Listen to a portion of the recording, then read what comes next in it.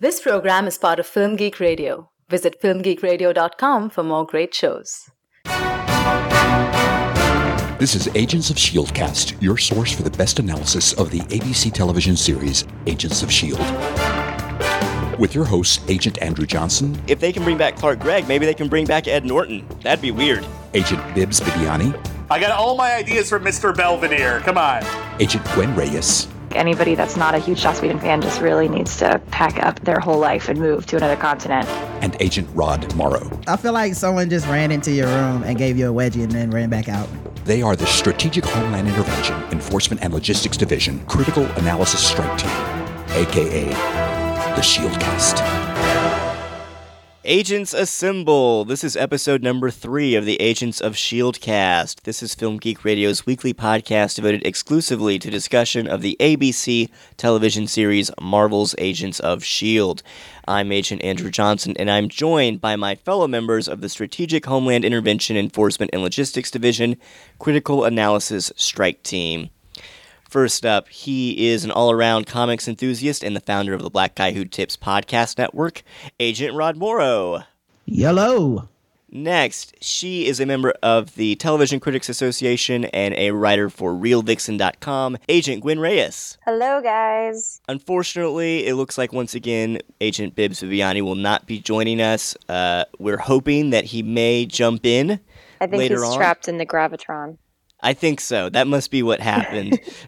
He's going to be the S.H.I.E.L.D. cast big bad, I'm pretty sure. But yeah, so hopefully he'll join in later. I'm Andrew Johnson. I'm the founder of Film Geek Radio. And as always, you can email the Agents of S.H.I.E.L.D. cast at shieldcast@filmgeekradio.com, and you can access all of our episodes by subscribing to us on iTunes.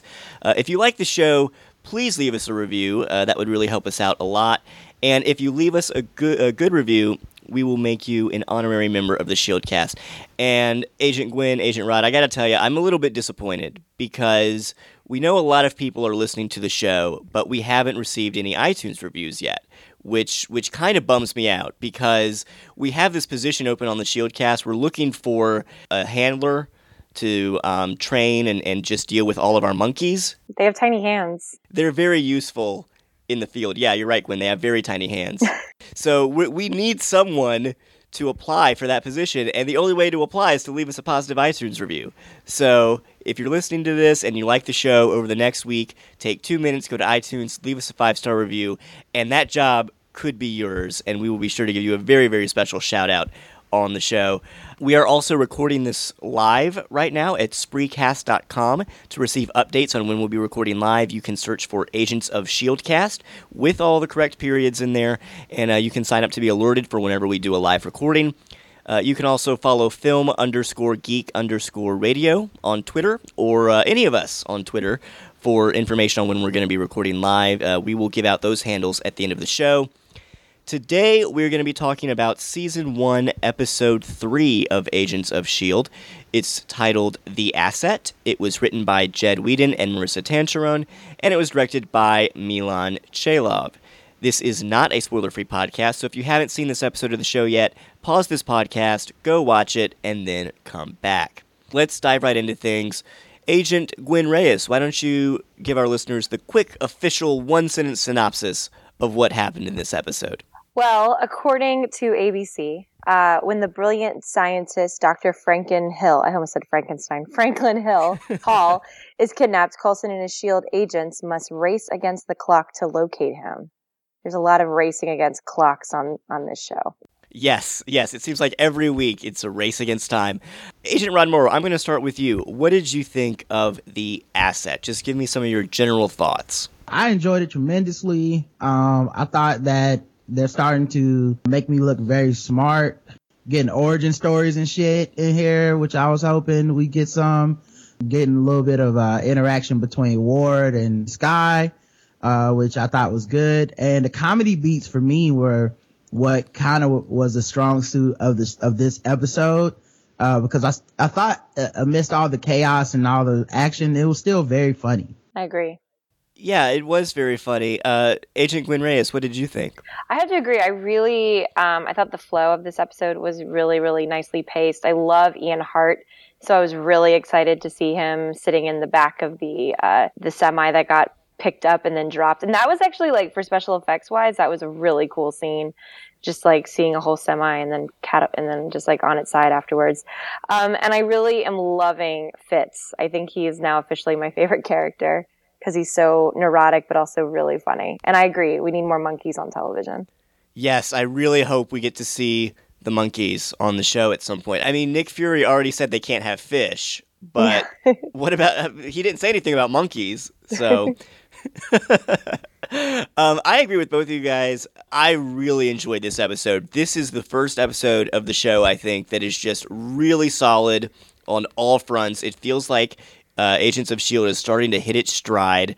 The team is working well together in this episode, so I guess episode 2 really was an effective coming together moment. There isn't really any team conflict here, but there's some character work.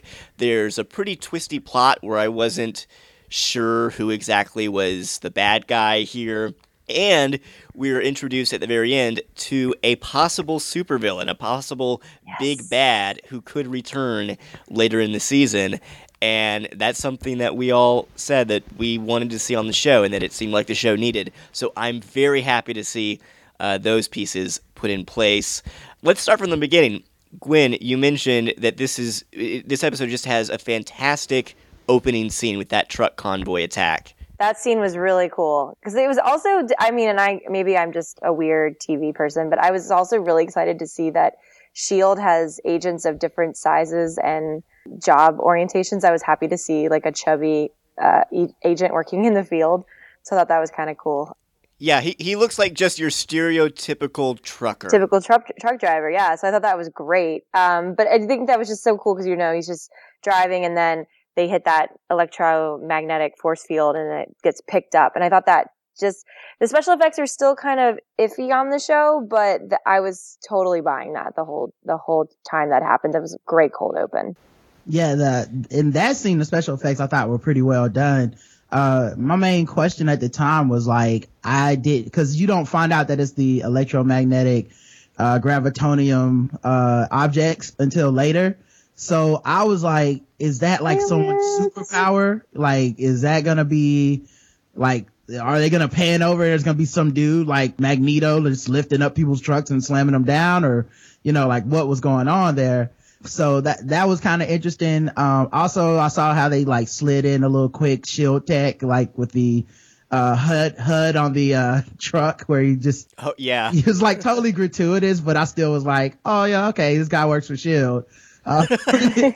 Cause it was just like, go left here. It's like, well, there's really nowhere to go, is there? But yeah, they get slammed around. I thought that was cool. And I thought that dude was totally dead too. So all right, I was really glad when they came back and he didn't die, because I was like, I hope that guy comes back. I feel like there's some good comedic stuff they can do about him being an agent amongst all these pretty ass people.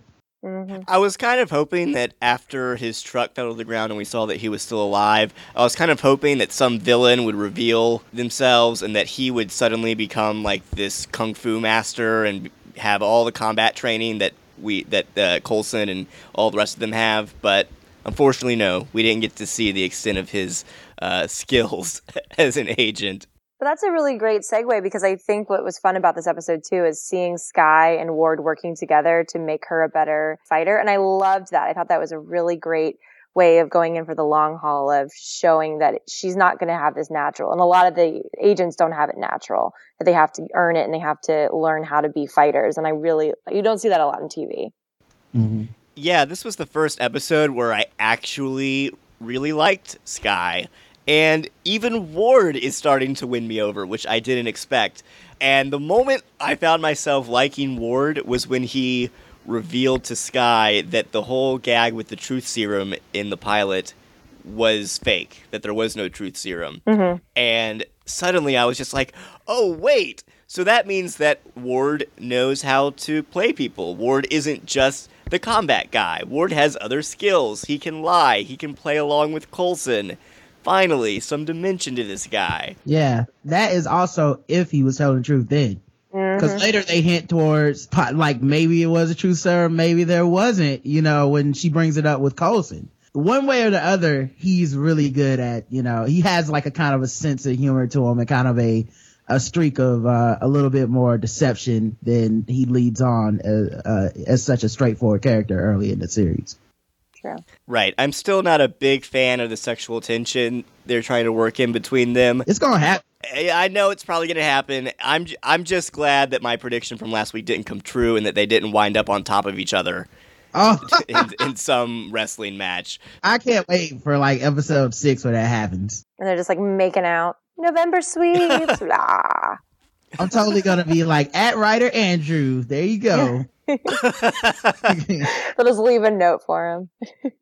I mean, there was a little moment when he's teaching her how to disarm a gun from someone, where he's kind of like embracing her, but it's a really quick moment and they don't linger on it too long. And I was just like, thank you, please, just do not play that up. But yeah, that disarm a gun thing, that I enjoyed that. That's gonna matter. I especially like the opening training scene between the two of them, because this episode was so good at knowing how I felt as an audience member and evoking those feelings, because the entire time I was like, she's not taking this shit seriously.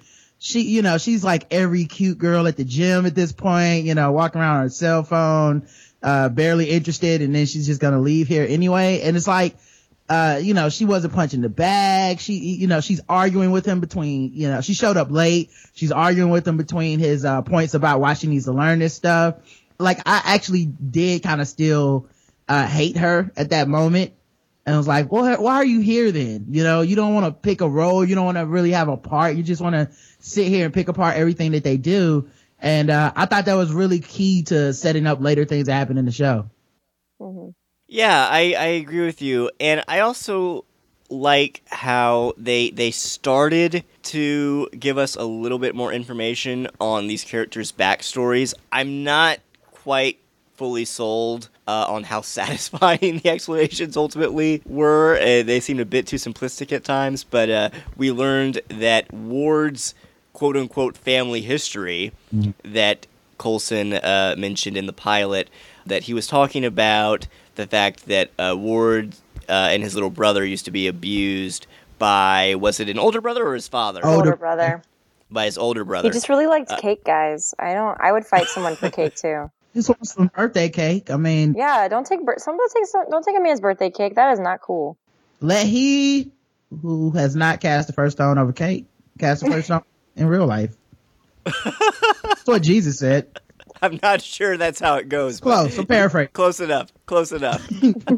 But yeah, what did both of you think of that backstory for Agent Ward? Is that enough? Do you buy it? Here's what I thought. We are going to meet that older brother, and he is going to be a bad guy or something. Ooh. So it just made me excited. It was like every time they have more story, like there's a moment also where Skye is talking to Ian, whatever his name is. He's like, oh, well, you don't have any family to protect. And then she makes like this weird face, and I'm like, oh, she might have some secret family. Like, I just keep thinking of other stuff that they're going to point towards with these small reveals. I don't think will be the end of it. So with this one, I think we'll meet his brother somehow as like still being kind of that bully in his life in some way of shape or form. That's an interesting prediction. We'll have to wait and see if that comes to pass.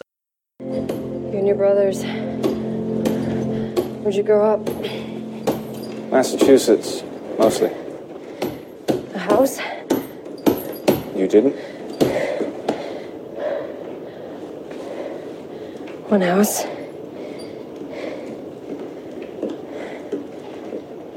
Brody's. I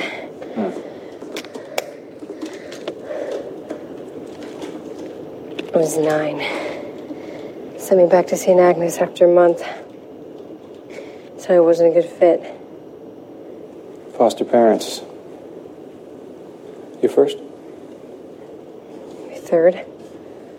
We also learned that Skye is an orphan and that she was raised by several foster families. I'm still waiting for a little bit more than that, honestly, because it's clear that she has experience like erasing her identity and vanishing from databases and all that. So I'm waiting to see like what prompted that. What made her decide, I'm just going to leave all of this completely behind? We didn't quite get very many clues as to what could have started that.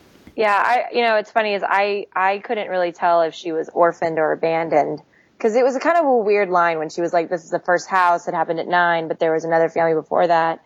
So I didn't know if she was being literal about, like, maybe she lived in like an apartment before that or what, and then she goes off, and what happens after she's 9? Like, does she just kind of float around from system to system? So it didn't sound like she had other foster families after that. Yeah, I'm still hoping for a little more with both of those characters, but I'm glad that they've started giving us some pieces. They've started giving us some breadcrumbs that'll hopefully lead to some more reveals about their past, and that in turn will give us a little bit greater insight into them as characters. We also learned a little bit about Fitz and Simmons in this episode. Not a whole lot, but we learned that they know Dr. Franklin Hall and that they studied under him, which I thought was interesting. Mm-hmm. If he becomes the big bad of the season, then there could be some interesting conflicts there. I hope it's true. I think it would be great. Because that's always what makes it great, is you have to, then they'll have to, that'll bring them into the story too, that they have to have this conflict and this emotional attachment to a man that, in essence, made them who they are. And now they have to see if he's going to become this awful figure that they think maybe they can fix him, or maybe he'll want to bring them in and kind of tempt them away from S.H.I.E.L.D. Right. Franklin Hall isn't like a bad guy, quote unquote. Like, there was complexity to his role where he wasn't just some evil asshole, where he was like, no, I'm sacrificing for the greater good. We can't let Gravitonium fall into the hands of a bad guy like this, like Ian Quinn. And even, at the end, there's like a nobility to the character, and it does kind of bear out because Fitz and Simmons, they both were like, we don't believe that this guy's evil. His heart's in the right place. They were still thinking he could be reasoned with, because it was that, like, he's that good of a guy. So I kind of appreciated that dynamic to the character, as opposed to how we've kind of had it so far. It's just been good guy or bad guy, period. Yeah, I always think that the best villains are the ones who don't realize that they're villains. They're the ones that have pretty good positive motivations. And in this episode, we see that Dr. Franklin Hall, he just wants to get rid of this Gravitonium stuff. He just wants to destroy it. He doesn't think anyone should have it. And he's willing to kill a few innocent people if it could end up saving millions more down the road. So you're right, Rod. I like that he's a very complex villain. And I also like how that brings S.H.I.E.L.D. back into question, whether or not S.H.I.E.L.D. should be viewed as an organization for good or as an organization for evil. And that's something that we touched on in our discussion of the pilot as well. It seems like we're constantly having these villains or these people that the agents encounter question, are you on the right side? Does S.H.I.E.L.D. really have the world's best interests at heart? Mm-hmm. We're starting to see that, no, S.H.I.E.L.D. makes mistakes. Mm-hmm. I mean, we've seen that S.H.I.E.L.D. can study the Tesseract and bring on an alien invasion. We've seen that the people in charge of S.H.I.E.L.D., the international community or organization, they have no problem firing missiles at Manhattan at the end of the Avengers. And here, I was surprised because in episode 2, Coulson was all about destroying the Hydra technology that they found and putting it in the slingshot. In this episode, he just decides to take it down to the fridge, as they call it, to put it into deep storage. Mm-hmm. And I was just wondering, wait, why would you do that? And he even says, this is what Dr. Hall would have wanted. And I was like, no, this is not what Dr. Hall would have wanted. Dr. Hall wanted you to destroy it. He would want you to put this into slingshot and send it to the sun. Yep, exactly. It was also kind of cool because Dr. Hall actually knew a lot of stuff that S.H.I.E.L.D. had done. So it makes you wonder, like, how in this universe, how much is common knowledge what S.H.I.E.L.D. has been up to and how much is like inside knowledge, and did he just have access to a lot of inside knowledge and that's why he knew that they tried to create an arsenal with the alien tech they talked about in Avengers, or did he know all that stuff because everybody knows that stuff about S.H.I.E.L.D. at this point? So that's going to be interesting because it does seem like they do have a lot of what I was looking for, which is is S.H.I.E.L.D. big brother, and who gives them the right? Where do they get off, so to speak? And I like that that's a huge element of this show. It actually made Skye very interesting in this episode because her entire plot and storyline seem to navigate around the idea that who is S.H.I.E.L.D. and why does she think that they're the good guys, and why is she working with them in this situation, and where do her loyalties lie? And I thought that was it made really good TV. Yeah. Right. And in this episode, she seems to have made her choice and to have decided to commit to S.H.I.E.L.D. We'll see if that's really the case later on. I'm sure we'll be hearing again from Rising Tide, since she used to work for them. But she tells Ian Quinn in this episode, she says, quote, "They're the nice big brother who stands up for his helpless little brother." And I was thinking, okay, clearly that's the very idealistic view of S.H.I.E.L.D. that S.H.I.E.L.D. wants to promote. S.H.I.E.L.D. wants everyone to think that they're this really good organization that has everyone's best interest at heart. But Ian Quinn does have a point when he says that might not be the case. That also was one of the best comedic beats. Right. Like there's two in that scene. One, her trying to recite Agent Ward's story as inspirational, like telling the bad guys off moment, whereas like S.H.I.E.L.D.'s looking out for their little brother who's, running from Big Brother because there's some cake and and then she just kind of loses the beat, like this is way too complicated to explain, takes the gun from Ian, and then when they're like, oh well, do you have the balls to shoot him, which Ward brings up earlier in the training montage where she's learning disarm techniques, and he's like, yeah, but when the time comes, are you gonna have the balls to pull the trigger? And there's this moment where I think in almost every other show she definitely would have shot someone, and she's like, nope, and jumps out the window, and I died laughing. Yeah. So. I'm already prepared for the animated GIF that is going to be my response for everything now. Just be like, nope. Yeah, that was a really nice moment. But I also thought what was really cool in that scene is that Quinn also said that, they know what to use against you. They know how to get you invested in S.H.I.E.L.D. I think that there's a point that we're still not supposed to trust Skye, but at the same time, she desperately wants to believe in S.H.I.E.L.D. And we see that at the end of the episode when she's like, I'm in this. I wanted to be a part of a family before, and now I have a chance. It's like they know that what's going to keep Skye involved with that is the fact that now she's developing this family and these ties that she's never had before. Yeah, and like I said, it also makes you wonder because it is kind of like, oh, so they're replacing your family and that's how they're going to use it against you. And then, like I said, her face was so like guarded at that point and they kind of emphasize on it that I do wonder also if she does have some type of family and if all her secrets are to protect someone or something, Yeah. Getting back to Dr. Franklin Hall, I found just the way the plot was structured with him very well done. Because at first, they make you think he's a victim. Then he starts to kind of warm up to him, and it seems like, yeah, he's on Quinn's side, and Quinn was right to say that he would want to join him in experimenting with the gravitonium. And then at the end, when we realized that Dr. Hall arranged all of it, that surprised me. I was like, okay, I didn't see that coming. That makes it a little bit more complex. So it's hard sometimes, I think, for TV shows to surprise audiences, and it's usually easy to see the plot twist coming from a mile away, but this one worked for me.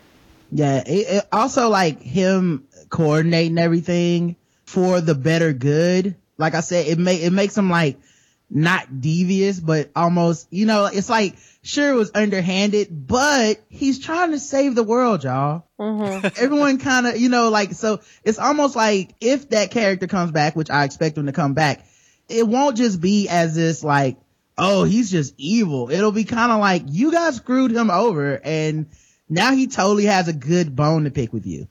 Yeah. And that's what makes him a really interesting character. I mean, that's going to make him a really fun and rich villain that I think is going to last longer. If they do bring him back, last longer than just an episode, like as an overarching one, because we all love villains in general, but we also love villains that are almost humanized in a way. And the fact that he really doesn't want this to hurt other people, but at the same time, he doesn't want anyone to have the power unless he's the one that has it. And now he's like, I told you, and you put me into this graviton, and now you have to deal with the fact that you made me as this villain. And I think that that's going to be really fun to play with as the season goes on. Yeah, that's a good point. And I was honestly kind of surprised that the episode ended with Dr. Hall being sucked into the gravitonium field. It's not too late to do the right thing. Help me find a catalyst. I am doing the right thing. Completely selfless act.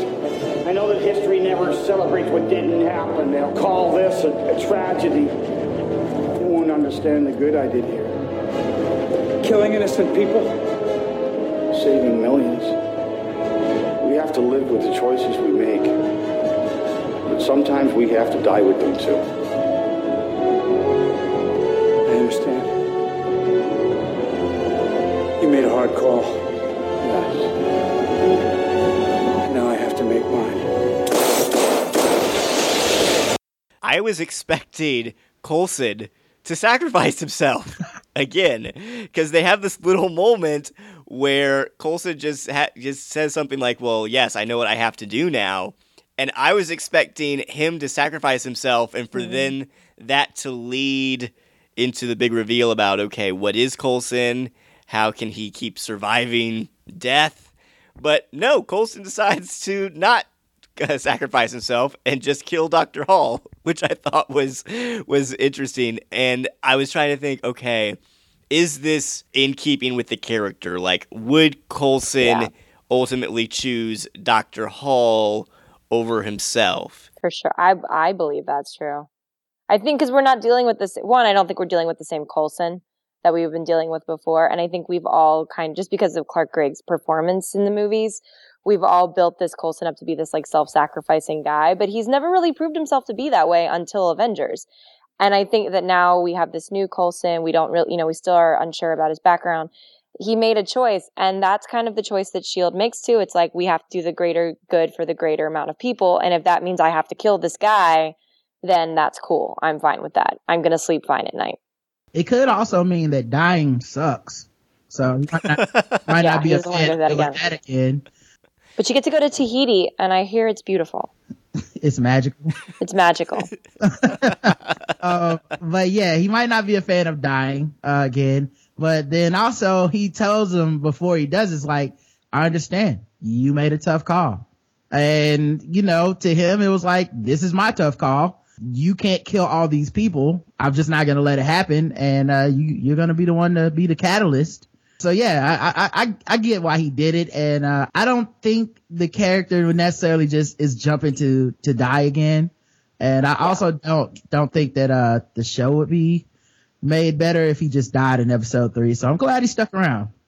What leader would do that? Like he's got to lead a team. He knows it's kind of like a mom can't kill herself to save her family kind of thing. You need to do the best that you can. If you have that one villain, you got to get rid of it. And I get that. But do you think Coulson thinks that he's dead? Or do you think Coulson because he's been around enough to think that someone who gets sucked into a big black hole has to kind of be somewhere still? I think Coulson believes that he's dead. That may be why he didn't destroy it, but yeah, I don't know. My feeling from that was he thinks that guy died.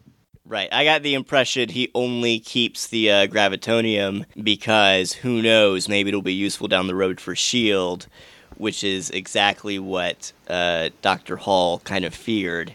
So, yeah, I don't think anyone knows that Dr. Hall is still alive. I think we have Agent Bibbs Bibiani on with us. Are you there, Bibbs? Yeah, I'm here, and I thought we were going at 1:00, so I'm terribly embarrassed. That's all right. We missed you, Bibbs. Oh, I missed you too. What you guys been saying? Just recap the whole episode for me. No one will be bored.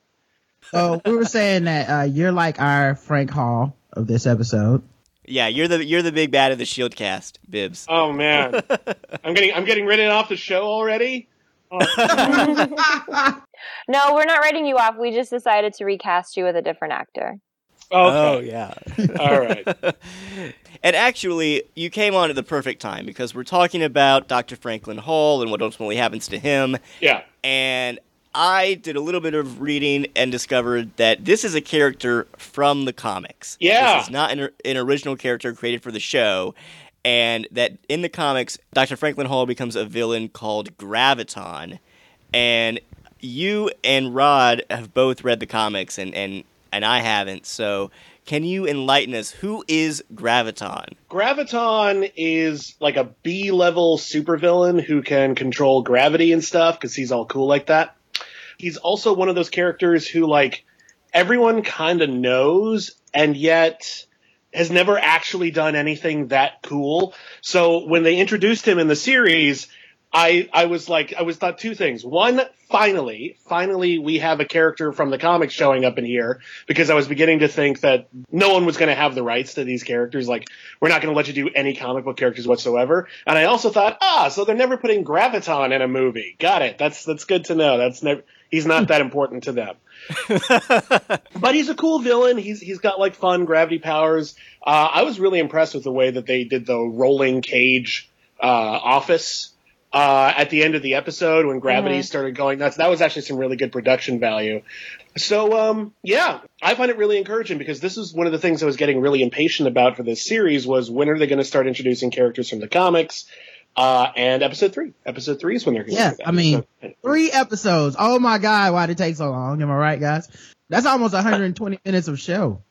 Well, I think they probably didn't want to lead with it because if they started out that way, then people would be bummed if there's an episode in the future when they don't deal with the comics. So I imagine they probably just wanted to establish that we're our own entity. We can do our own characters and our own villains, but we can do the comics and we will occasionally, but they're not like beholden to it and they don't have to do it every single episode. Where every single episode, this week it's a Razorback episode. This week it's a Bloodshed episode. This week it's Cardiac or every other villain that will never be in a movie. That was actually me being sarcastic. But I think Graviton is super cool as a villain because he has the powers that rival like Magneto as far as conceptually. He's like taken down the whole Fantastic Four before and stuff like that. But at the same time, he's as overpowered as whoever writes him at the time. So I've also seen him be a little bitch and get beat up in like 2 pages. And then the other thing is that I like about him is pretty much every iteration of him, he's just psychologically unstable. And that is almost always how he ends up losing, is because he, as powerful as he is, he loses his shit and then you can just like knock him out then and like capture him in some type of weird ass prison. But yeah, that is my thing about Graviton that's cool, is he's like done stuff like made the Hulk so dense and so like, gravity's so powerful just around the Hulk where the Hulk can't move to like fight him, and then like hit him and then make gravity so light that he's like shot off almost into space. Stuff like that where you're just like, oh, look at that. What a cool thing to do. Will they have the budget to really put that on screen on a TV show? I don't know, but they were flipping some trucks around. So I feel like that's, that bodes well. Maybe we can get some more truck flipping in the future. The real question is, how the hell do 5 humans beat that guy up? Because I don't think that's possible. And here's my hope, honestly, that they're going to introduce Graviton, and then maybe they'll do some other villains over the course of the series, and then in the big series season finale, all the villains team up as sort of a Masters of Evil kind of thing, and that's when we get an Avenger cameo. That's a thought. That would be interesting. As someone who has not read the comics, I am super excited about the prospect of Graviton being the big bad for the season, just because I didn't know who he was until last night. And then when I read up about him, I was like, oh, wow, this guy sounds really cool. Just with the power to influence gravity, that's a really cool power to have.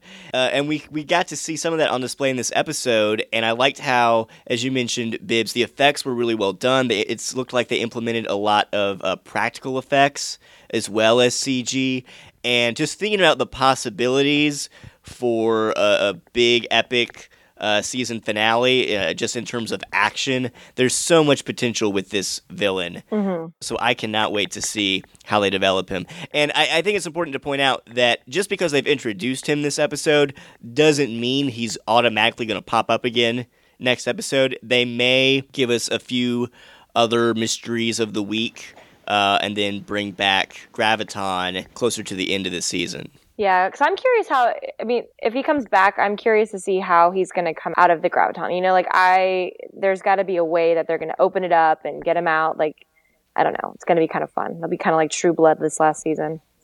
Well, I mean, you look at how Joss Whedon shows have introduced and parceled off their villains before. The big bad for season 7 of Buffy was introduced in one episode in season 3 and then never mentioned again. So there really isn't, you know, he can bring Graviton, they can bring Graviton back in season 2, season 3, season 4. It doesn't matter. They're just putting like the pieces on the board, and they can just whip them out whenever they want to. And it can also depend on the actor's availability. This isn't like the biggest actor in the world, so I don't know if he's going to get snatched up anywhere. Like the Huntress on Arrow, like it's difficult to get her back right now because she's on another show. But, yeah, I mean, it could be at any time, and I just like knowing that he's there, and I like knowing that we're gonna get more villains. Yeah, and I can't wait for them to show that door popping off his hinges at some point. That's gonna be an episode ending, yeah, that's gonna be, woo! Or if he has, like, supporters within S.H.I.E.L.D. that, like, plot to get him out, like, that know what happens, that would be, like, a minion or something. I'm excited. Well, I mean, Rising Tide knows he's there. Yeah. That's a good point. I hadn't thought of that. Any villains that they find or create or whatever, Rising Tide's going to know they're there for this season, and ooh. You brought up the actor Ian Hart, Bibbs. Gwen, you said you're a big fan of him. I'm not sure I've seen him before, but now that we know he's the big bad, it should have been obvious because he recently was in a BBC movie called The Man Who Crossed Hitler, and he played Hitler. He also played Professor Quirrell in Harry Potter and the Sorcerer's Stone. Yeah, he did. Oh, right. Yeah. Okay. And he was in Rogue, which was a DirecTV show. I love Ian Hart. I was saying earlier, I've been following him since he was on Dirt. So I'm like the biggest. I got so excited when I saw him open up the doors. I was like, yes! Please bring him on in every episode. Well, Bibbs, you weren't here when we were just giving our other general thoughts on the episode. What did you think of this episode as a whole? Did you think that this was an improvement? Okay, well, again, I don't know what everyone else said, so I apologize if I'm repeating anything, but I also wasn't here last week. So Here's my deal. I thought last week was a big disappointment. I thought, it was good for like putting the team together and everything. We needed to get that out of the way, but the plot wasn't that great. The MacGuffin was really the most meaningless MacGuffin possible. This one had a better spy plot, had not much better villain, but a better introduction of a future villain. It really put our heroine in an interesting position based on her like triple agent status.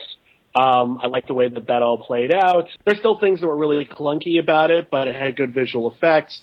I think the thing that I'm noticing as the series is progressing, the thing that I was hoping it would fix over time, is it just looks a little amateurish. Like, there's money on the screen, but it's money thrown at like visual effects. It's not thrown at lighting or editing. Every episode plays visually a lot like a Sci-Fi Channel original movie. And it feels just kind of lo-fi, and it really bothers me because the writing has so much personality. There's that really good cut to commercial where Agent Coulson says something, and then he just gets whisked off screen by the Gravitons. That could have been really, really funny, and instead the idea is really, really funny. The implementation was kind of flat. So that's the thing that's frustrating me right now, but otherwise I consider this episode a huge improvement, and I'm really encouraged moving forward.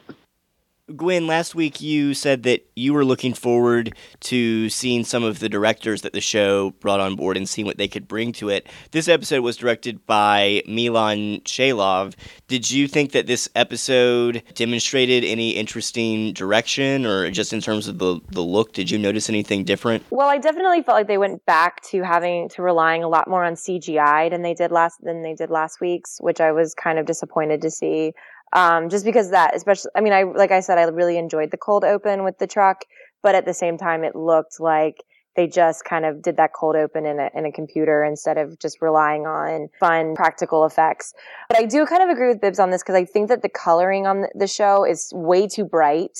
They haven't really figured out how to do contrast. of like making it look like a comic book and making it look like a big blockbuster film. So I'd like to kind of see a little bit more playing with like shadows and things. And I think that might just be a Joss Whedon touch. And since we're working with Jed Whedon instead, he may not have an actual like auteur touch yet.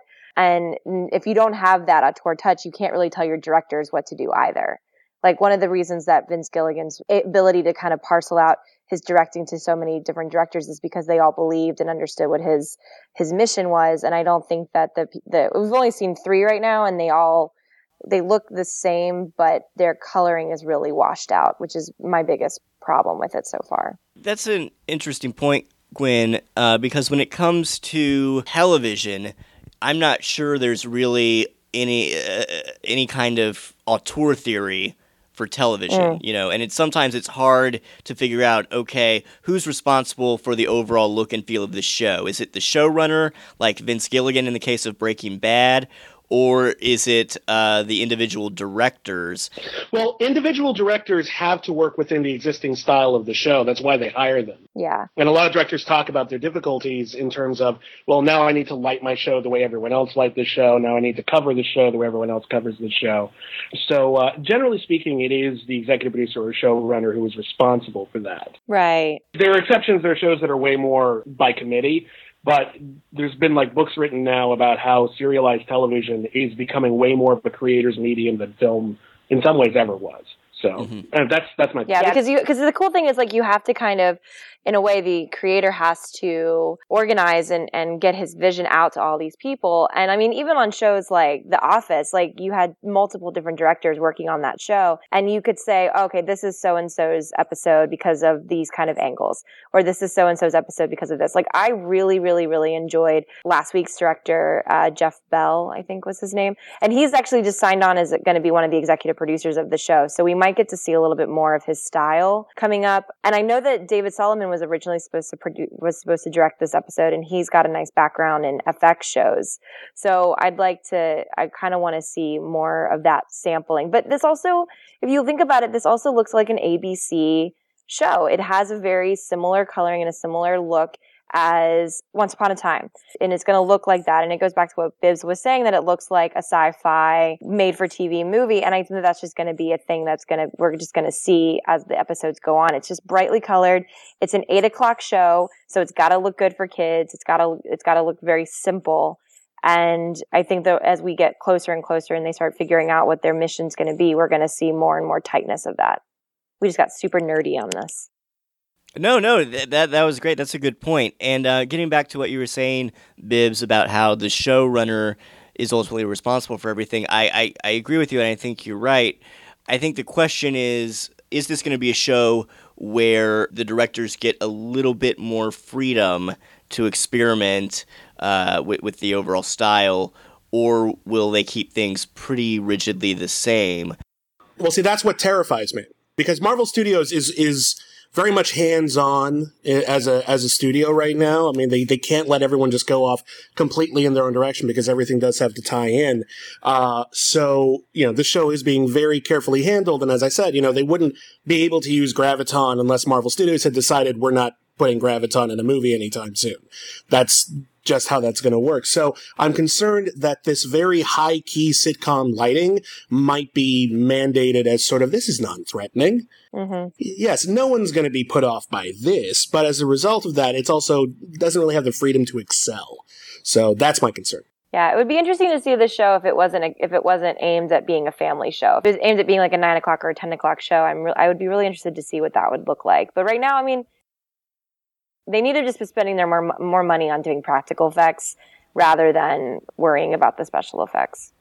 Well, I mean, they have so much of the show takes place on this plane that they have. So they have a set. They have a set that they can light any way they want. They have a lot of freedom to it. They can set up the lights and they can just leave them there forever or keep them marked off so they can always come back to it. So it's really not that much of a time saver for them to light it, again, just very flat, very, very high key. Mm-hmm. There's no reason why it has to look like this on the sets that they control all the time. A lot of times if you're shooting outside, if you're shooting on a location, you just kind of want to run and gun because it's a TV budget and you're moving along. But yeah, I don't know. It seems like this was a conscious decision and I'm not a fan of it, and it doesn't make me look forward to every episode the way that I would very much like to.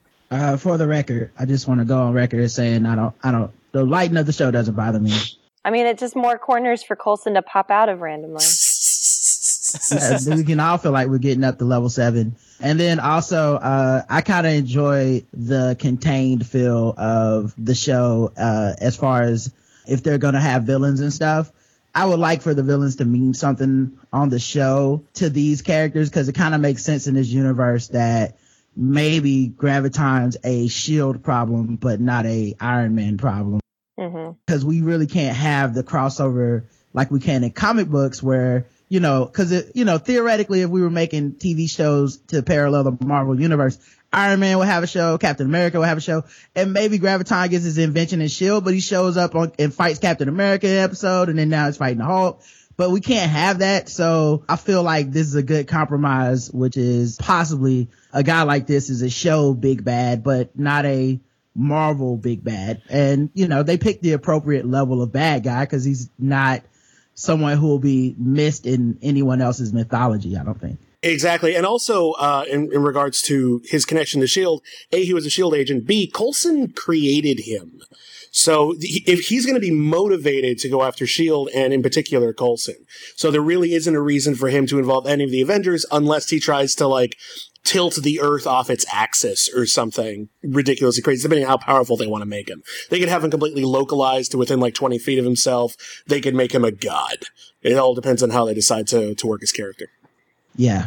Right, and just there's so much potential with the fact that he can control gravity for some really impressive effects-heavy sequences. I'm kind of surprised that Marvel decided that they were going to put him on the show and potentially bring him back as a big bad. He seems like the kind of villain that would feel very appropriate for a huge Hollywood blockbuster movie, either Avengers 2 or Avengers 3. I mean, we're all acting like he will just pop up on the show, but who knows? Maybe he will survive and they'll cross him over into the movies. I mean, do we know that that couldn't potentially happen? Just as a comic book person, he has never carried that kind of weight. Ever. Never. Not once. He hasn't even had an overarching crossover between say Avengers, X-Men, and such, or you need to get all 12 episodes of what Graviton's about to do to these fools, because he's just not that dude. He's always getting 1 or 2 books at best, and then he's beaten up. So it would be a huge upgrade for that character if he made it to be someone's bad guy. I think this was going to make him fun to watch on TV, though, is that, these are all kind of low, these are not people that are going to get their own show.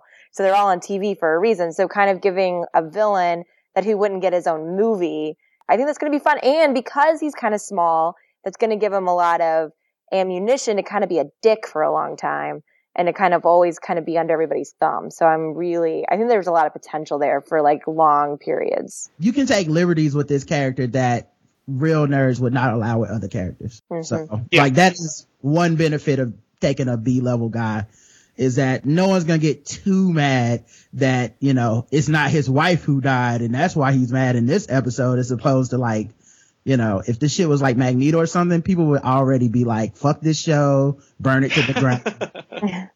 Most characters that Marvel owns over 1,000 characters. I'd say there's maybe 4,750 of them that most comic book fans wouldn't give a shit about if you changed. Seriously, there's some that we're very attached to. There's some who, if you change the core element, they're just not that villain anymore or that superhero anymore.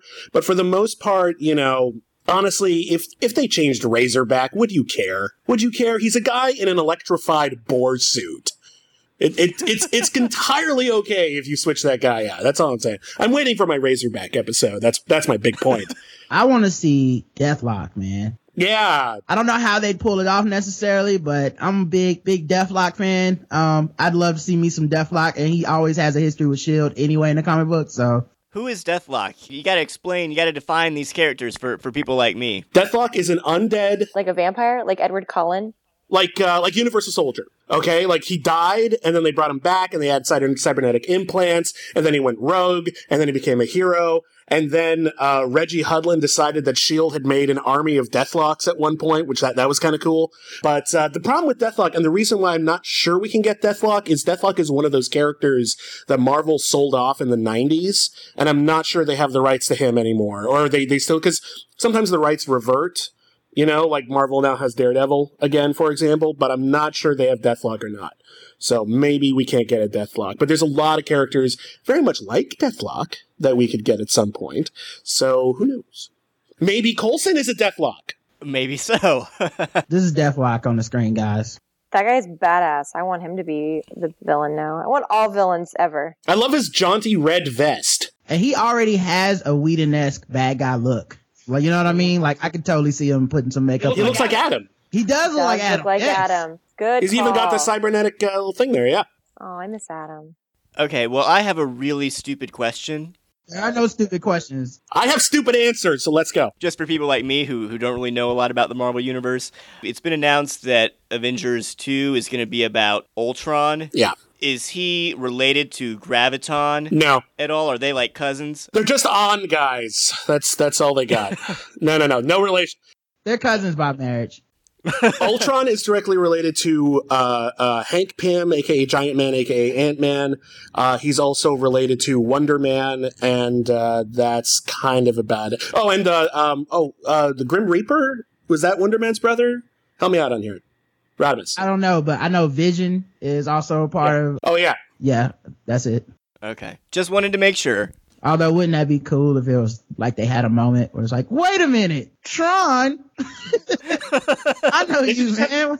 They should just have a Tron crossover. That's what I say. All right. Well, the last thing I want to talk about, and we talked about this a little bit earlier, is just those themes that are continuing to run through the show, that idea of whether or not S.H.I.E.L.D. is an organization for good or for evil. I want to quickly quote a piece that Alyssa Rosenberg over at Think Progress just published. It's an article entitled, "What's Wrong with Marvel's Agents of S.H.I.E.L.D. and How to Fix It?" And she basically dives into a lot of the subtext of the show and how she doesn't feel the show is adequately exploring it. She says, Agents of S.H.I.E.L.D. conducts the secrecy versus transparency debate by having Skye mouth platitudes about the evils of secrecy and declare resistance movements badass. This week's episode was a slight improvement on that, putting Skye in a room with an evil billionaire whose advocacy of transparency is entirely motivated by his desire to learn things that will help him exploit the Earth's natural resources and make enormous amounts of money. But the show is a long way from setting up viable competing sides in what's supposed to be its central debate and source of character friction. Do you guys agree with that? I mean, do you feel is it fair to demand that Agents of S.H.I.E.L.D. deal with issues like that in a really complex way this early on in its run? Or do you think that, no? Okay. Well, kind of. I think she is from Think Progress, and, you know, obviously there's some sort of slant to it because that would be more interesting to her, but everybody else is here for the comic book shit. So would it be nice if they kind of delved into that? It would be nice for her and some people that are really into just that type of subject matter, but it wouldn't necessarily be nice for a lot of other people who are like, where the fuck is Graviton?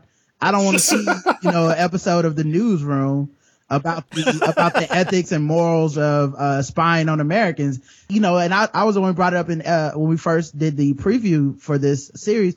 I think we will see some like themes about that, and I think we're seeing them kind of slowly develop. The preview for next week looks like that's going to be a major thing. You know, that S.H.I.E.L.D. isn't always the good guy and all that stuff, but we're not going to just get like some really in-depth look into as far as like surveillance versus, you know, freedom to do whatever you want to. And also I think you have to allow for them to kind of grow it, because Skye in that scene doesn't decide that S.H.I.E.L.D. is good. She decides that S.H.I.E.L.D. is better than that dude. That's it. Like, she still is kind of like, I'm a free agent, you know, but I just know that you're super bad, and S.H.I.E.L.D. is not necessarily good, but they're looking out for people in this situation. So yeah, she might be looking a little too far into it. Here's my thing with this. I think it's a little too easy to say that someone who works at a site called Think Progress is looking at this through a slant. Obviously, it wouldn't be on the site otherwise, but S.H.I.E.L.D. is inviting this because they are bringing it up, because they did talk about it in every episode so far. It's one of the fundamental building blocks of the show. Also, one of the fundamental building blocks of the show, that it's a family show. It is broad entertainment, and the fact that they are bringing up anything of context, of interest, of sociological import at all is simply a bonus. At this point. Yes, it's not being handled very well. There's a very legitimate argument about that. It's very blunt. It's very simplistic. It's basically just, hey, we're telling the superhero story. Incidentally, the government. So I think it's a valid argument, but I also think it's kind of blowing it out of proportion. And as much as I would like to see the show be a rich and complicated and in-depth and wonderful exploration of the world of superheroes and big government and everything that can be, I actually don't think we're ever going to get there. And I think we're just going to toy around with it whenever it's appropriate. That's my thought. Well, I hope you're wrong. I think that the show could potentially do both. I mean, there's no reason you can't have this extra layer of commentary on top of the fun comic book superhero stuff. And you're right, Bibbs. Marvel is inviting that by putting it in all of their episodes so far. So I can see where Alyssa Rosenberg is coming from, and I agree that I hope that the show starts to really explore that in further depth later down the road. I just don't think it's necessarily fair to expect that this early in the game. I'm hoping that will become a really, really dominant theme and play into character motivations in a much more substantial way further down the road. Also, because they're not a 10 to 13 episode show, they're going to be able to kind of like draw out the surveillance issue. They're going to draw out these things in a way that if you watch a lot of cable shows or if you watch anything on Netflix, if you have to have the patience of watching something week to week and it's going to be somewhere between 18 and 24 episodes, they're going to draw this shit out a lot longer than we're used to seeing on other things that move a lot faster. And so they've got to establish that there is this overarching fear of them being watched, of them being Big Brother. Who's Big Brother? Who is the better Big Brother? And I think that was brought up at this week's episode with her being like, yeah, they're Big Brother, but at least they're a better one. They're building. They're going to be building on it. Because it's like you said, they brought it up in 3 episodes. So to say like, well, they're failing at it, to me is a bit premature. Like I would wait a while before I jump into they completely failed to illustrate the points about surveillance. Right. I think if we look back at it like around December when we have our mid-season break, then we can really look at that and say, okay, did they do a better job of presenting these issues overall? I think it's a lot different when you have a longer show and it's broadcast. And honestly, in a series, you have to earn those moments.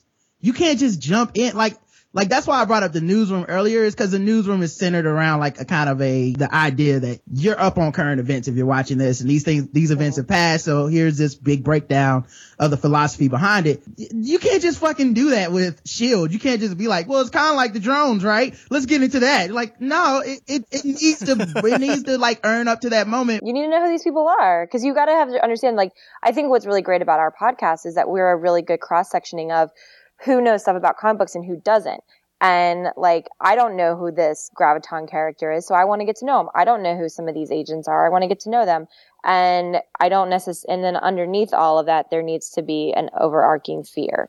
And so I think that there's going to be more time given to it. Yeah, I hope so. I hope so. Is there anything else that any of you would like to bring up about this episode?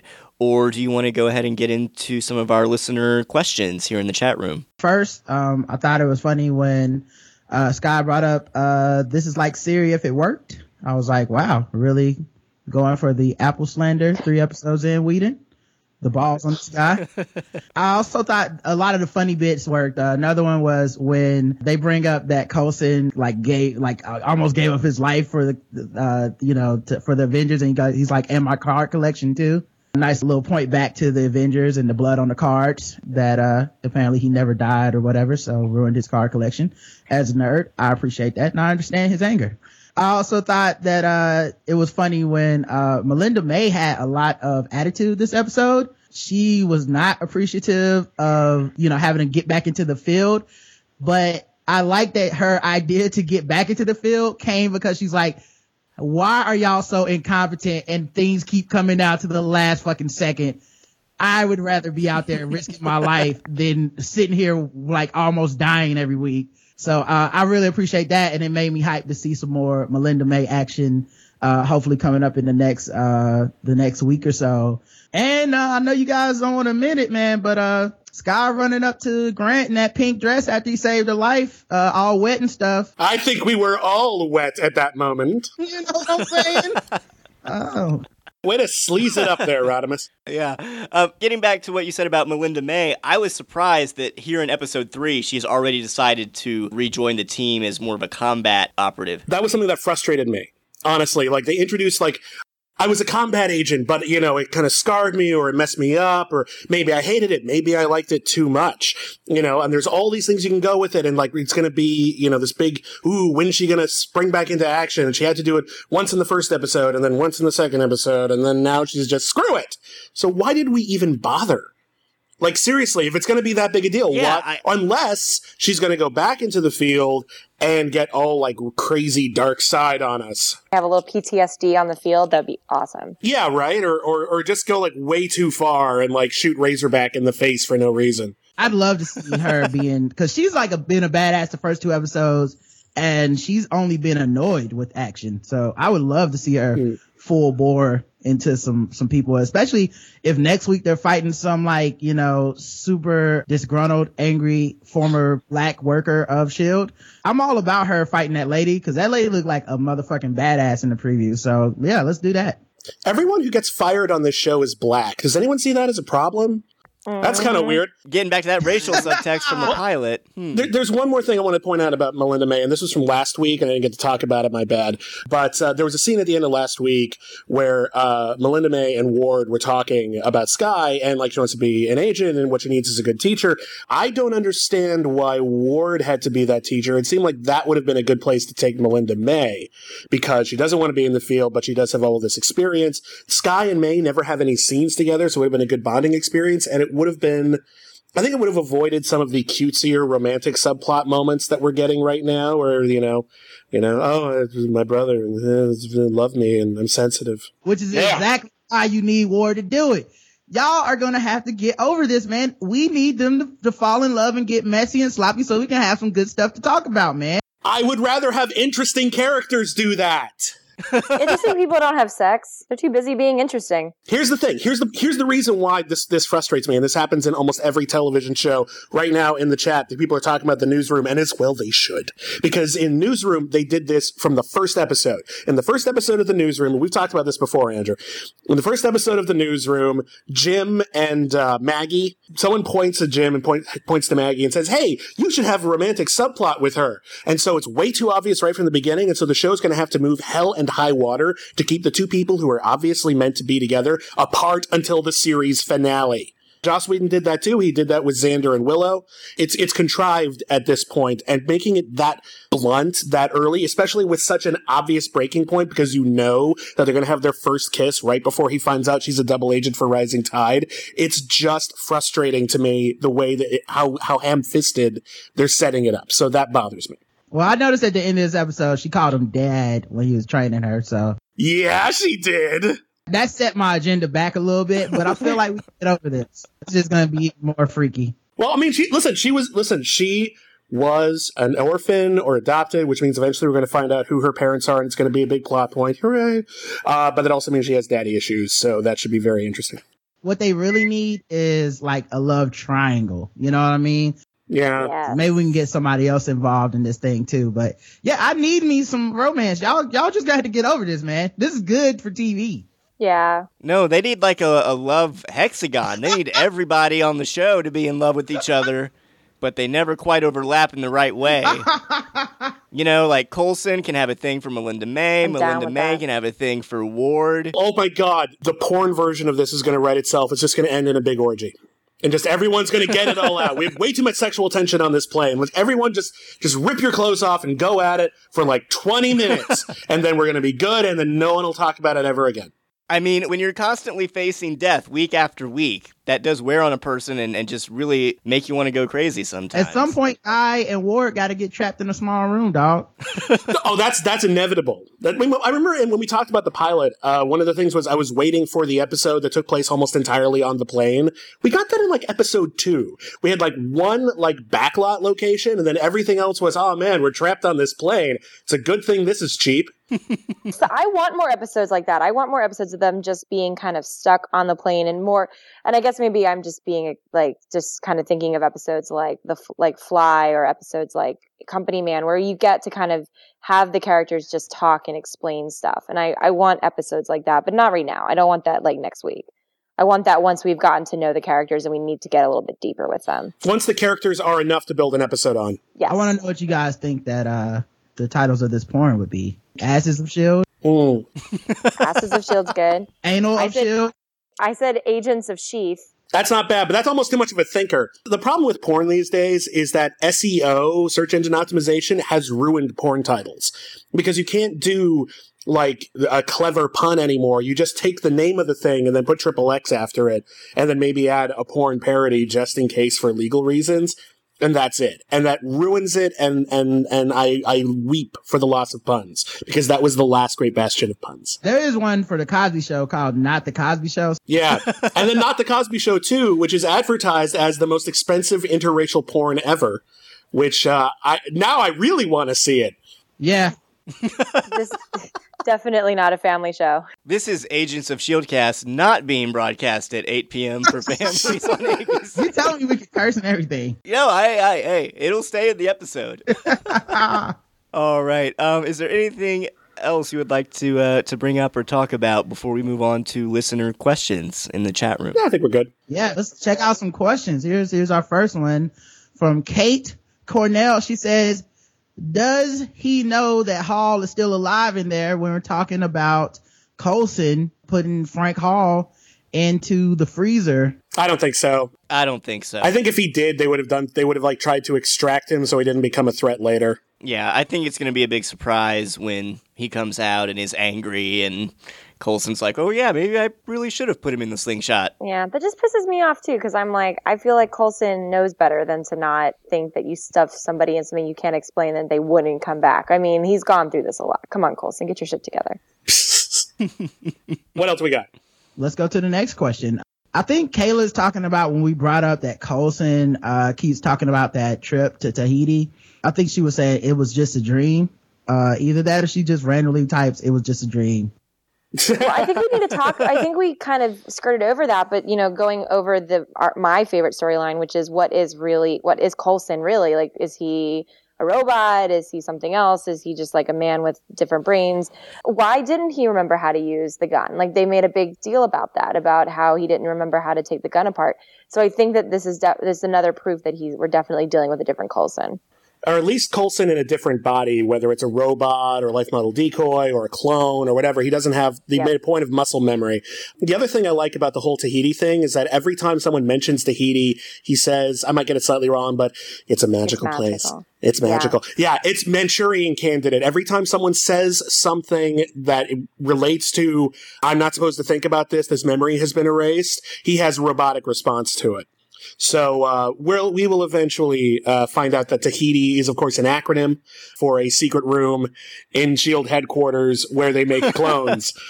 That's my theory. Yeah, I think he's definitely some type of clone. Gwen, you don't look happy about that acronym.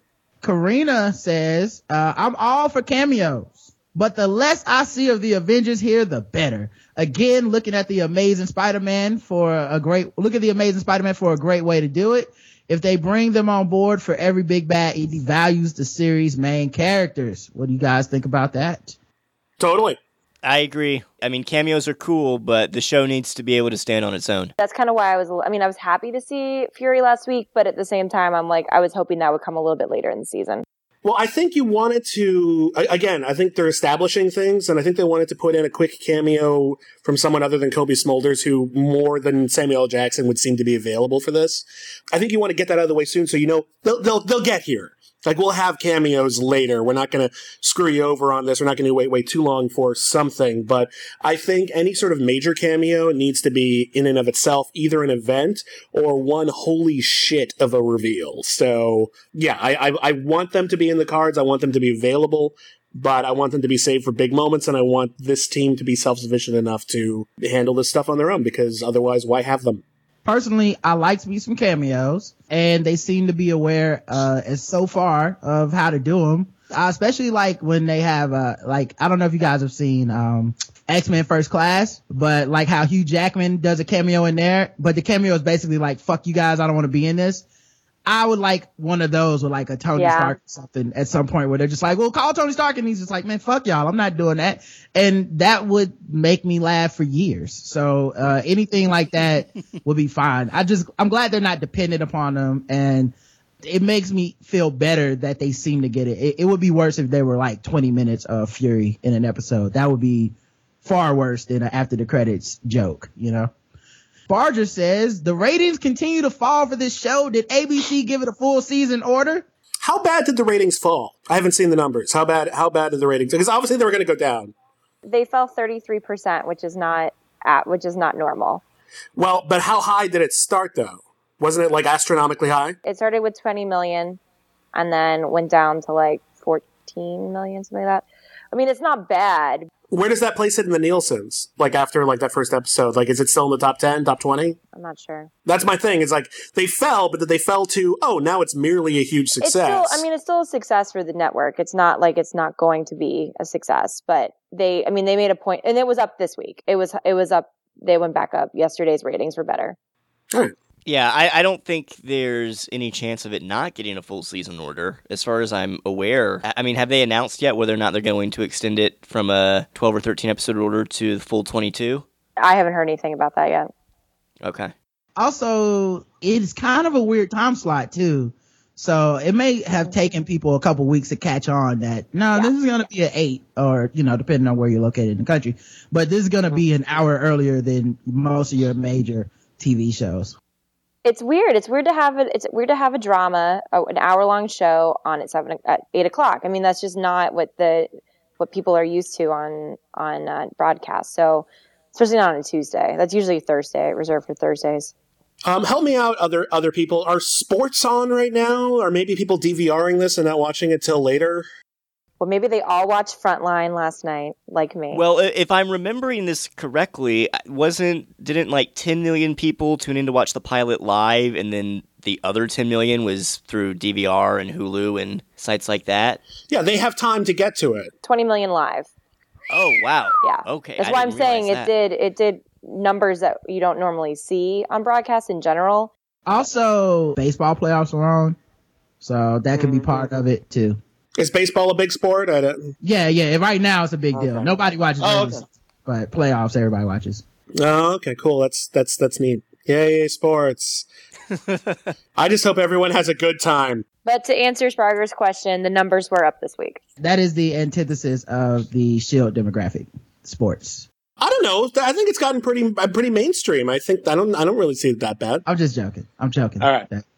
Okay, those guys used to beat me up, and now they have their games to watch. Fuck them. Kate says, do you think the show is paying off on its original promise to show a real world dealing with the superpowered? No! That's your answer. I agree. We've just shown 2 S.H.I.E.L.D. missions that have nothing to do with normal people. They have to do with the super rich and other S.H.I.E.L.D. agents. We touched upon it in the first episode. They haven't gotten back to it yet. And they don't have to do it every single week, but if you're concerned that, have they gotten to it yet? No, not in the slightest. No, not in a million years. Now I'm going to have to go off the reservation and say yes. What? One, you had Gunn losing his job, and he gave that big ass speech about like, motherfucker, I can't even get a job, and Captain America and Thor flying around and shit. How the fuck are y'all going to be hiring black people now? Well, yeah, in one episode. Well, hold on, I'm not done. Episode 2. They have the militia people that have this like internal civil war going on, which is a real world issue. And she decides, fuck that. Since there's heroes, we're taking this technology shit. We're done worried about alliances. And Phil is like, now the alliances are us against everybody. Like aliens and shit are coming. We don't have time for civil wars and borders anymore. This shit is more important. In the latest episode, Frank Hall brings up the fact that S.H.I.E.L.D. is just, in his opinion, just as fucking untrustworthy in the new world with this new technology that they have access to, and that's why he's going to destroy the Gravitonium, is because he thinks, hey, you guys have been collecting alien weaponry for Captain America's day. You guys have been trying to harness the gamma powers of Bruce Banner. You guys are like palling around with gods and shit. I don't trust you either. So I feel like, yeah, this is real world people. It's not, necessarily your everyman, but these are real world implications of people reacting to the fact that they now know about things beyond their scope, and they're going, I'm going to change the way that I would have reacted to this before. You know what? You've convinced me. I retract my point. I was thinking about the man on the ground. You were thinking about the real world as a whole. Fair enough. You broke us. You win, Rod. Raw still. I'll take this victory move. Is Tahiti really Kung Lao, and we see some Iron Fist cameo down the line? No. I think it's really far-fetched. I don't know what that is. Isn't Kung Lao a character from Mortal Kombat? Was that really? I thought Iron Fist was from a different place. I mean, I know it's not. Nanda Parbat is the DC version. I'm not sure what the Marvel version is of this place in the mountains where people go to rejuvenate themselves and whatever. Is it Kung Lao? Rodimus? He is from Mortal Kombat. Okay, all right. So Coulson went to a guy with a razor hat, and he fixed him right up. It was pretty cool. I would like to see an Iron Fist cameo. The Rand Corporation is something that they could easily fit into the show based on the way it's working right now. So, and the Rand Corporation in the comics, not the actual Rand Corporation, which, they won't have none of this. They'll just whack us. What is the Rand Corporation in the comics, and who is Iron Fist? Iron Fist is a billionaire playboy who, very similar to Batman, got screwed over, got trapped in the mountains, ended up rebuilding himself in the Eastern mysticism, becoming a kung fu expert, and then coming back to America to fuck some shit up. And Karina Cooper says they meant Kung Lun, which I do think actually is correct. He's Danny Rand, and as my friend Asian Chris refers to him, he is another white man capitalizing off of Asian background in Marvel. So he's not a fan. Cause he's like a blonde haired, blue eyed Asian badass dude, like kinda, like he has all the powers and kung fu and shit. But, he's not a fan of Danny Rand at all. So, I don't know, man. Hopefully we don't see him, cause I don't want Agent Chris to be bitching in my ear on Thursday at the bar, man. Sorry. Can't be dealing with that. All right. Last question. With the ratings talk, would this be better on cable TV, AMC, FX, or something like that? Well, it wouldn't get better ratings. It would not get better ratings, no. No, it wouldn't be worth the investment. It might have more freedom to be a more interesting show, but it would not get better ratings, no. Yeah, I guess the question here is, does he feel those channels are more loyal to their shows than, say, network TV is, because network TV is so rating-centric?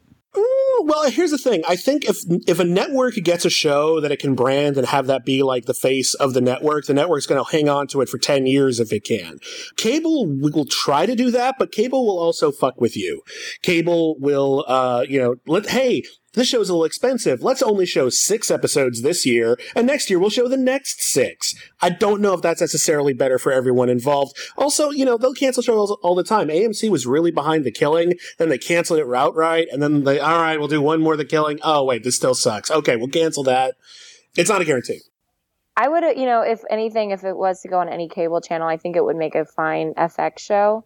Just because they could make it a little bit darker. But I kind of like that they're trying to make it a light family show.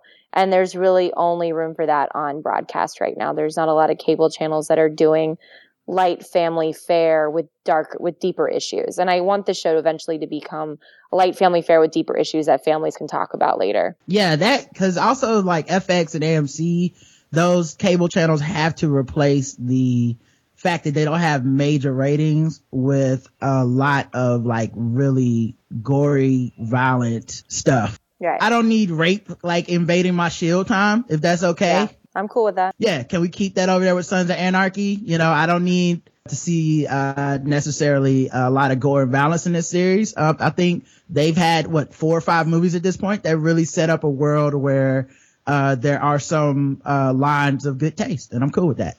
Yeah, I definitely agree. I think that there's no room. I would hate that as a woman watching this show. If it was to go on any other route and the women on this were constantly in fear of being injured or sexually assaulted, I wouldn't like that. And so I'm happy that it's on a network that's more about making it more family oriented, making it about comic books and sharing the stories. Like that makes me want to keep coming back. Yeah. If Charlie Hunnam shows up on this trying to sell coke to S.H.I.E.L.D., I'm going to be... Well, I mean, if he's going to be Christian Grey, I'm totally fine with that. I'm just saying, as the resident book nerd. I think that's a good note to wrap things up on. That'll wrap it up for this episode of Agents of S.H.I.E.L.D. Cast. Write in and let us know what you thought of this episode. You can email us at shieldcast@filmgeekradio.com or comment on the website at filmgeekradio.com. You can also subscribe to us through iTunes. Please write us a review. It's like I mentioned at the top of this episode. We have an opening for a monkey wrangler to help Fitz, but we haven't gotten any really great iTunes reviews yet. So this position is still open. Write us a 5-star review. Tell us why you like the podcast. And that job could be yours. You could get a special shout out on the show. Also, if you really like the podcast and you'd like to financially support us, you can donate to us by going to filmgeekradio.com and clicking on the donate button. That money really helps us out, and it goes towards helping us pay for hosting and bandwidth and covering all of the other costs that come with producing this show. You can also use our affiliates page to visit some of our partners, including Amazon, and anything you purchase from our affiliates, if you use our site to get there, we will get a small percentage of whatever you spend, so you can buy something for yourself and help us out at the same time. And as always, be sure to check out other great shows on Film Geek Radio, including Cinema Fix, The Thin Place, and our new podcast all about the 3rd season of Homeland, The Briefing Room. Agent Bibbs Bibiani, where can people find more of your work? I'm the film channel editor at Crave Online. You can see all my movie reviews and interviews, and we're doing a web series about Stephen King horror movies every day throughout October. I'm doing a series of extended interviews with Child's Play creator Don Mancini. Those are both on YouTube and Crave Online. And you can hear me on Agents of S.H.I.E.L.D. Cast. And you can hear me on the B Movies Podcast every single week. And Twitter, at William Bibiani. That's all I got. And the radio. And the radio. I'm on KCRW 980 AM in Los Angeles on Fridays at about 9:45 AM. Agent Rod Morrow, where can people find you online? You can go to theblackguywtips.com. You can find me online there. You can find me at Rodimus Prime on Twitter. If you want to see me talk about TV shows and live tweet them, you can follow me at Rod Live Tweets. That's where I do my Agents of S.H.I.E.L.D. tweets. And I'm just glad that Bibbs is back in the field, even though he's a little rusty. Yeah. And Agent Gwen Reyes, where can people find more of you? You can find me on Twitter at RealVixen, as well as RealVixen.com and on FreshFiction.com. You can find my film and TV criticism at MovieMezzanine.com and Pathos.com. You can also find me co-hosting a few other podcasts on Film Geek Radio, including Cinema Fix every week. You can follow me on Twitter at Writer Andrew, and I hope that you will do so we can keep talking about Marvel's Agents of S.H.I.E.L.D. That'll wrap it up for this podcast. Agents, disassemble. Excelsior! To infinity and beyond.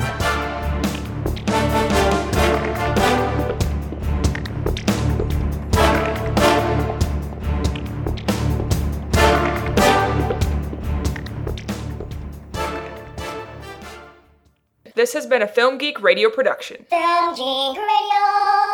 Yeah.